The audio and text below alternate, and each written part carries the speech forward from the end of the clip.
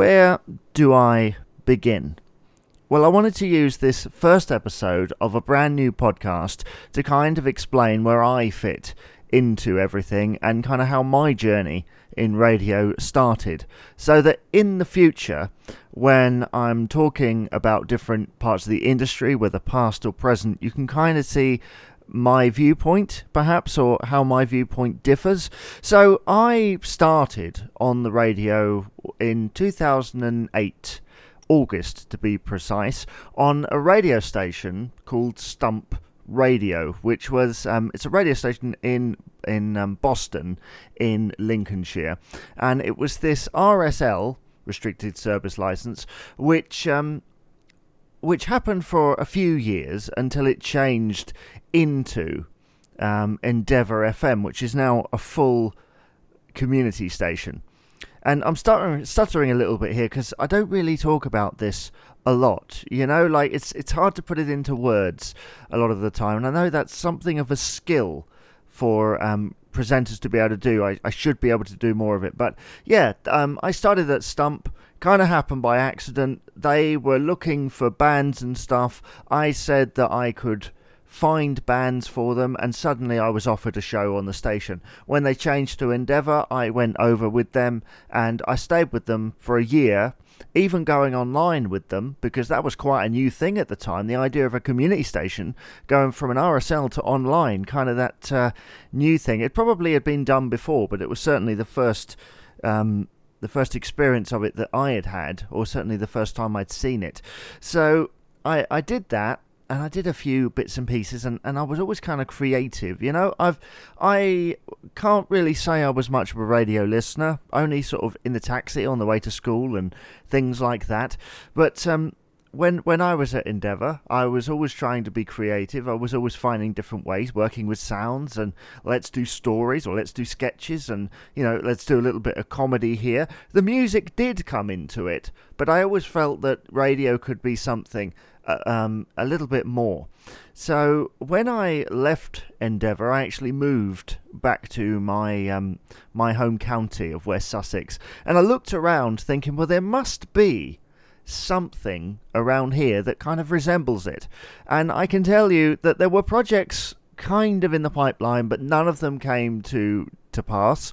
And basically all that was around was Spirit FM, which at the time was owned by UKRD. They're now owned by Bauer, but you know, they were owned by UKRD, and they're basically this big commercial behemoth that nobody can get into, you know, in local terms. Anyway, so I kind of gave up on the radio for a while, and I went to university and sort of had it in the back of my mind, you know, chalk it up to experience and all that sort of thing. And then eventually I discovered that you could do internet radio of a licensed variety, because I had heard about it, but I always thought it was a little bit snobby. I mean, you would if you were on FM and someone was going, well, why don't you broadcast on the internet? And you think, well, I don't need to do that. I'm on FM, you know, but I thought, well, maybe this is an opportunity. So I went searching out for stations. I found a couple that I broadcast on. I built a studio in my home and got things moving. And in between university work, did shows on the radio. I even did a 24-hour radio marathon in 2011, I think, 2010, 2011, something like that, for Macmillan Cancer Research, or Macmillan Cancer Support, sorry. I always remember that when I was doing this thing, I used to get the name of that thing wrong. It's nice to know that that hasn't changed. But yeah, so I did internet radio for about 3 or 4 years on different stations all around the world. I did syndicated shows, I did live shows of all varying genres. And I don't know, I just felt in some way like I was building my way up. But the thing is, I didn't realize at the time that internet radio is kind of frowned upon in the radio industry. And there's probably people out there saying, well, no, I like it because I'm on one. It's like, yes, but you might also be on an FM station, and so it's a little bit of a hobby. It's not a step up for you. And I have known people go from internet radio 2FM, but it's a very rare occurrence. And I'm sure after this, somebody will send me a list of all the people that have done so.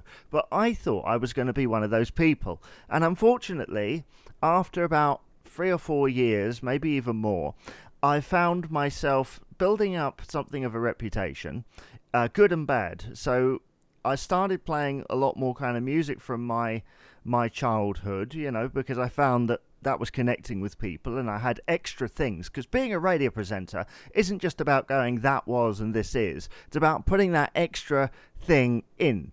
And I loved the fact that when I played 90s music, suddenly all this stuff came to mind, memories of my childhood and things that I thought made the listener kind of relate to me and the music more. So I started doing something called The Pop Show, and I did that for a while, and I built that up.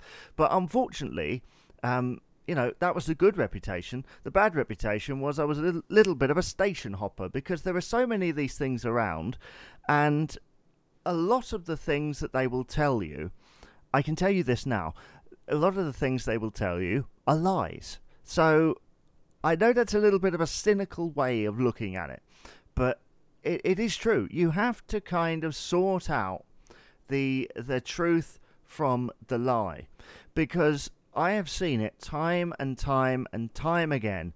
Station managers will get you on board by quoting their listening figures. And I tell you something, this is an age-old thing. People, whenever I've tried to dispute this, people have really gone at me going, well, no, I'm right, you're wrong. And it's like, but this is a very common trait.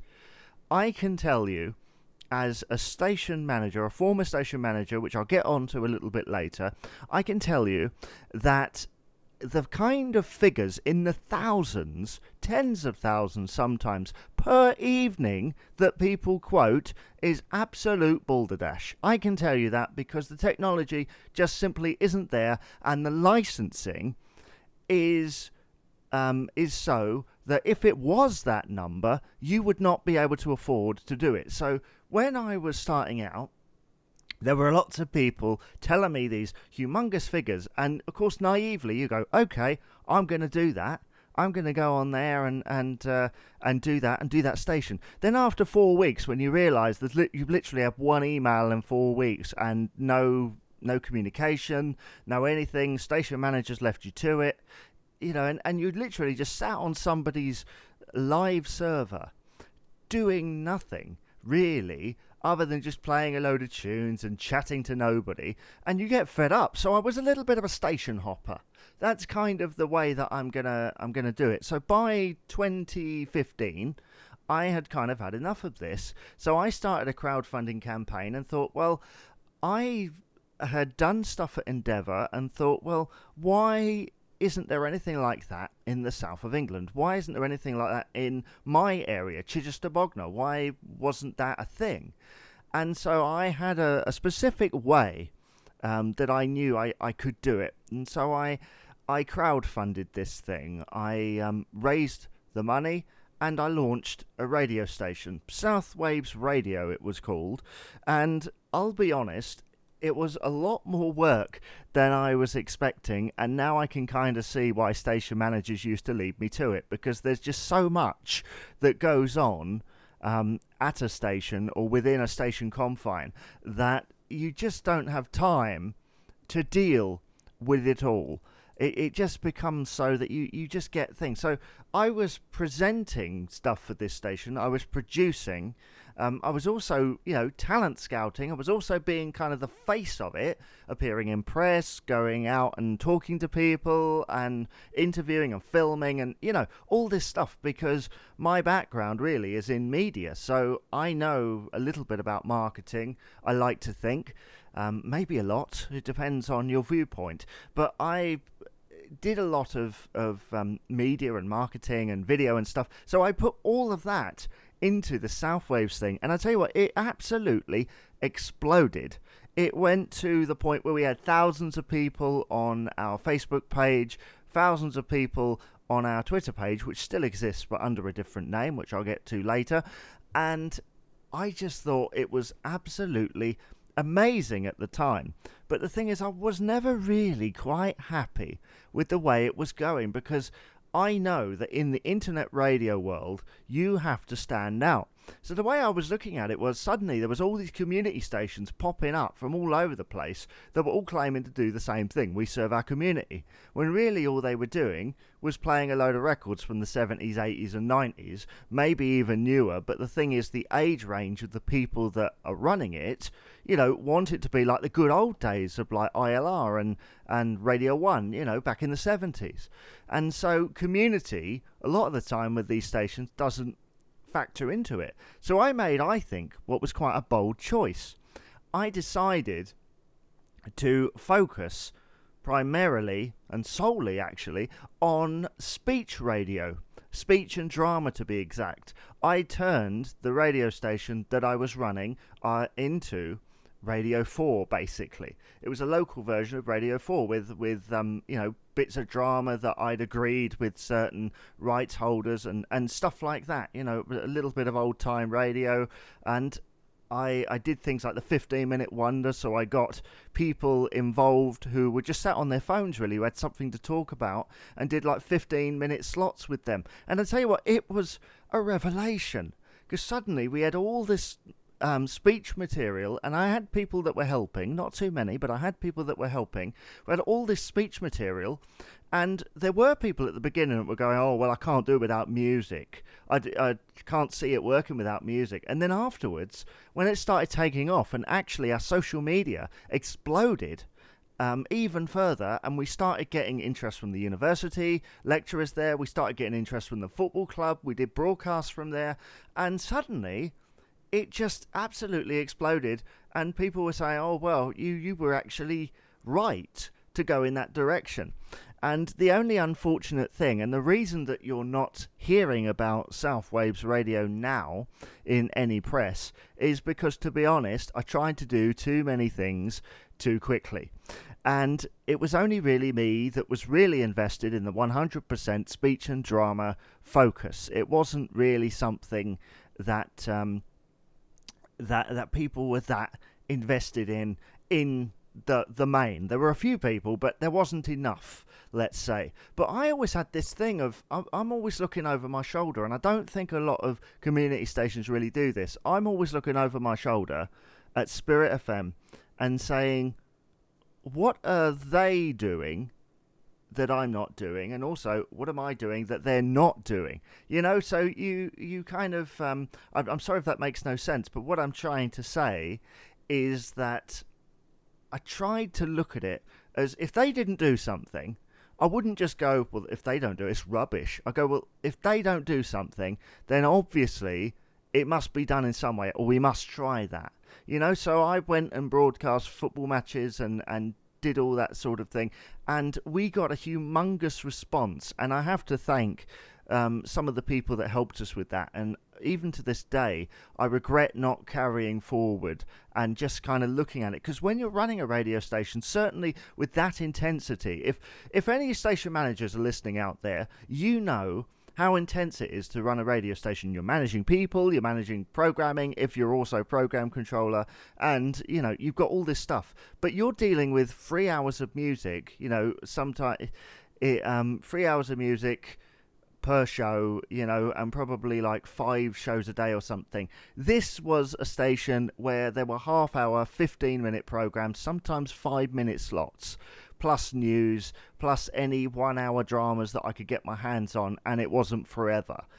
So there was always so much to think about, and in the end I relied much too much on syndicated material, which was very much something where I was just trying to reduce the work, but because of the system that we were using, it actually made it even more work, because I was putting everything in manually, and I couldn't find anybody who would actually do that, or should I say, I couldn't find anyone I trusted to actually do that. Because the thing is, if somebody has made content and they want it played out, and they've made the deal with you, some people I couldn't trust to make sure that went out. Because I'll tell you something, if it doesn't go out, sometimes they don't hear it, and it'll be the time that you don't put it out that they will message you and go, I'm afraid this is this isn't working right now. Why is that not on? And I don't know. You just, you just want to make sure that it goes out. And I guess I've always had this thing with trusting people, which I know is probably way against any management things, like I should be more trusting. And it's something that I wish I'd carried on with, and I guess I tried to go too big too quickly. So that's what happened to South Waves Radio, unfortunately. And I can tell you this as well, because it had a little bit of a resurgence about a year after it closed, where it was bought by a media company. Media company discovered what I had done, and I had thought about kind of doing it again on a very small scale. So I had a server, and things like that. Just so I could do interviews and the odd talk show, And so this company approached me, and yeah, do you know what? I accepted their offer. They offered to take me on and the brand, so I did so. But unfortunately, due to reasons I won't go into, it only lasted for 3 weeks, which is fine, because to be honest, I don't think the understanding was quite there, and I don't think they realised just how much work it is actually putting it in. Because it's all right having people support you, but you do need a firm kind of understanding. It's all right to support, but if what you're telling them they don't really understand, then it doesn't really work. So I came out of there, I did that, and I decided, right, it's time to put South Waves Radio to bed. Okay, it's time to put South Waves Radio to bed. Let's create South Waves Audio and just do syndicated shows, a little bit like I was doing before, and also podcasts. So I started writing audio drama and doing speech podcasts just like this. And I guess in some ways it felt a little bit like a defeat, but then I realised that podcasting is kind of the new medium. It's been around for 20 years plus, but it is that thing that's just starting to come out into the mainstream a little bit more. And I'm kind of glad that is the case, because when I was running a radio station, the number one question I got was, can I catch up with the show that you put out? And I used to be very anti at doing anything like that, because I used to think, well, if they can catch up anytime, they're not going to listen to the stream that we're paying for. Because a lot of the catch-up services, things like Mixcloud, you don't have to pay for. So you kind of think, well, if all you want to do is listen at your own convenience on a podcast thing, then obviously, we're wasting our money. But these days, I put out a podcast like this, and they go, "Are you on the radio?" It's almost like if it's a weird situation, and it's part of that changing culture that we appear to be in. So, dear listener, I have just gone through not everything, because I think I'm going to touch on certain things, because I dealt with volunteers obviously while I was working with South Waves Radio, and obviously I've dealt with station managers and different shows and the attitude, and I understand really, and I understand right now, if you'll never want to hear me again talking about radio. I'll understand if you decide, no, watching the wireless, no, this podcast isn't for me because this guy isn't some dude from Radio 1 from 1997.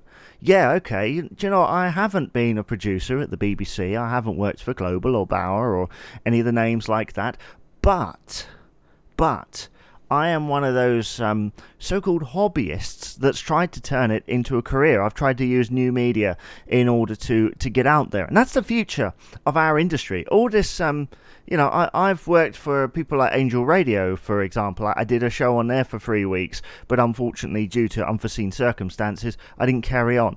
But so I've done DAB, so if that's as credible as you want to go, I've done DAB with one of the best nostalgia stations in the UK. And I understand if you never want to listen again, because to be honest, why would you want to listen to some minnow who isn't paid thousands? The only wage I've ever earned from doing radio was those 3 weeks that I did with that company after they bought the station that I created. And I know that I've had chats with my local university and stuff since, and thought, it would be really nice to revive that. And I know that some people have asked me. I know I went to a meeting yesterday with a guy, which is one of the reasons for starting this podcast in the first place. They said to me, would you want to go and run a station again? I said, not unless there was a massive team behind me. And also, a lot of my ideas are kind of unusual. I love speech radio. I love the way that you can talk to the listener, the way that the music gets in the way from it. And a local commercial station was interested in me from a voluntary point of view. Normally, they'd offer people, to go out in crowds and stuff and hand out leaflets. But the things, I've got autism. I don't really. That makes me feel really uncomfortable. I much prefer kind of the safe haven of an office or a studio. That's kind of where I am. So I did have a little bit of interest from there, but I told them, look, I'm one of the only people, I think, that moans when the DJs don't talk enough. And a lot of those commercial radio stations don't seem to offer that. They don't seem to have that going for them. They don't talk enough. They go, we're here at a bank locally, and it's like they're literally the actual live from the bank probably totals about 2 minutes and 13 seconds. That kind of really annoys me. There's nothing kind of immediate about it. There's nothing local. It's just, okay, we're somewhere, here we are, wave at me, here's Michael Jackson, or here's George Michael, or I don't know, something along those lines. But funnily enough, the commercial station that took interest in me has now just been bought by Bauer.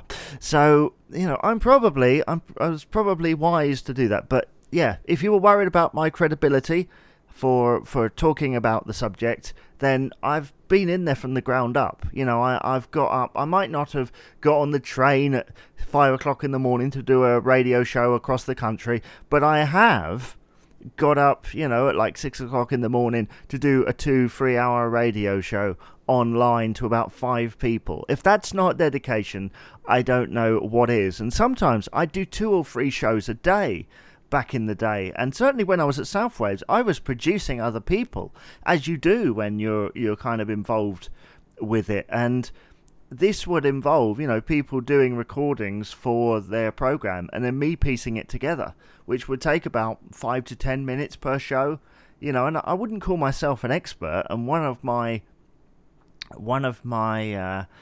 kind of regrets is not studying in music production or audio production or something like that a little bit more thoroughly, actually doing a course, because I did courses in media, which is more to do with video and marketing, and audio is actually on its way up. So I don't really know where to go from here, really, other than hopefully you've got a nice broad overview about what my experience has been. And like I say, I haven't covered it all. I do plan on going into detail as and when I can, based on my experience.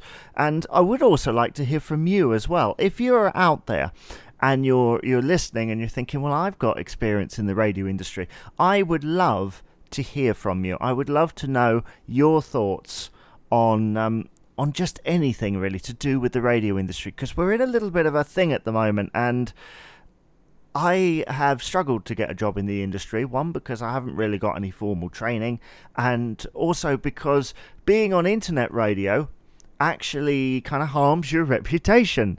You're seen as not professional. I sent my demo to someone once and they went, well, you sound really nervous.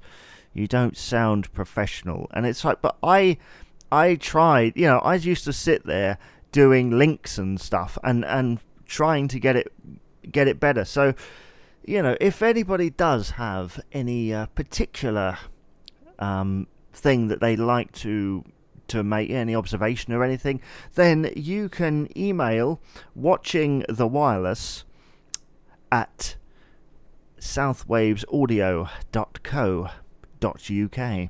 The power of the pause. And also, I should say, I'm not just going to talk about modern radio in this podcast either. I'm also going to refer to one of my great loves, something I discovered in 2012, old-time radio, American old-time radio, to be exact. Maybe I could get some guests on here as well. I don't know. Time will have to tell, won't it? It will have to tell. Time will tell.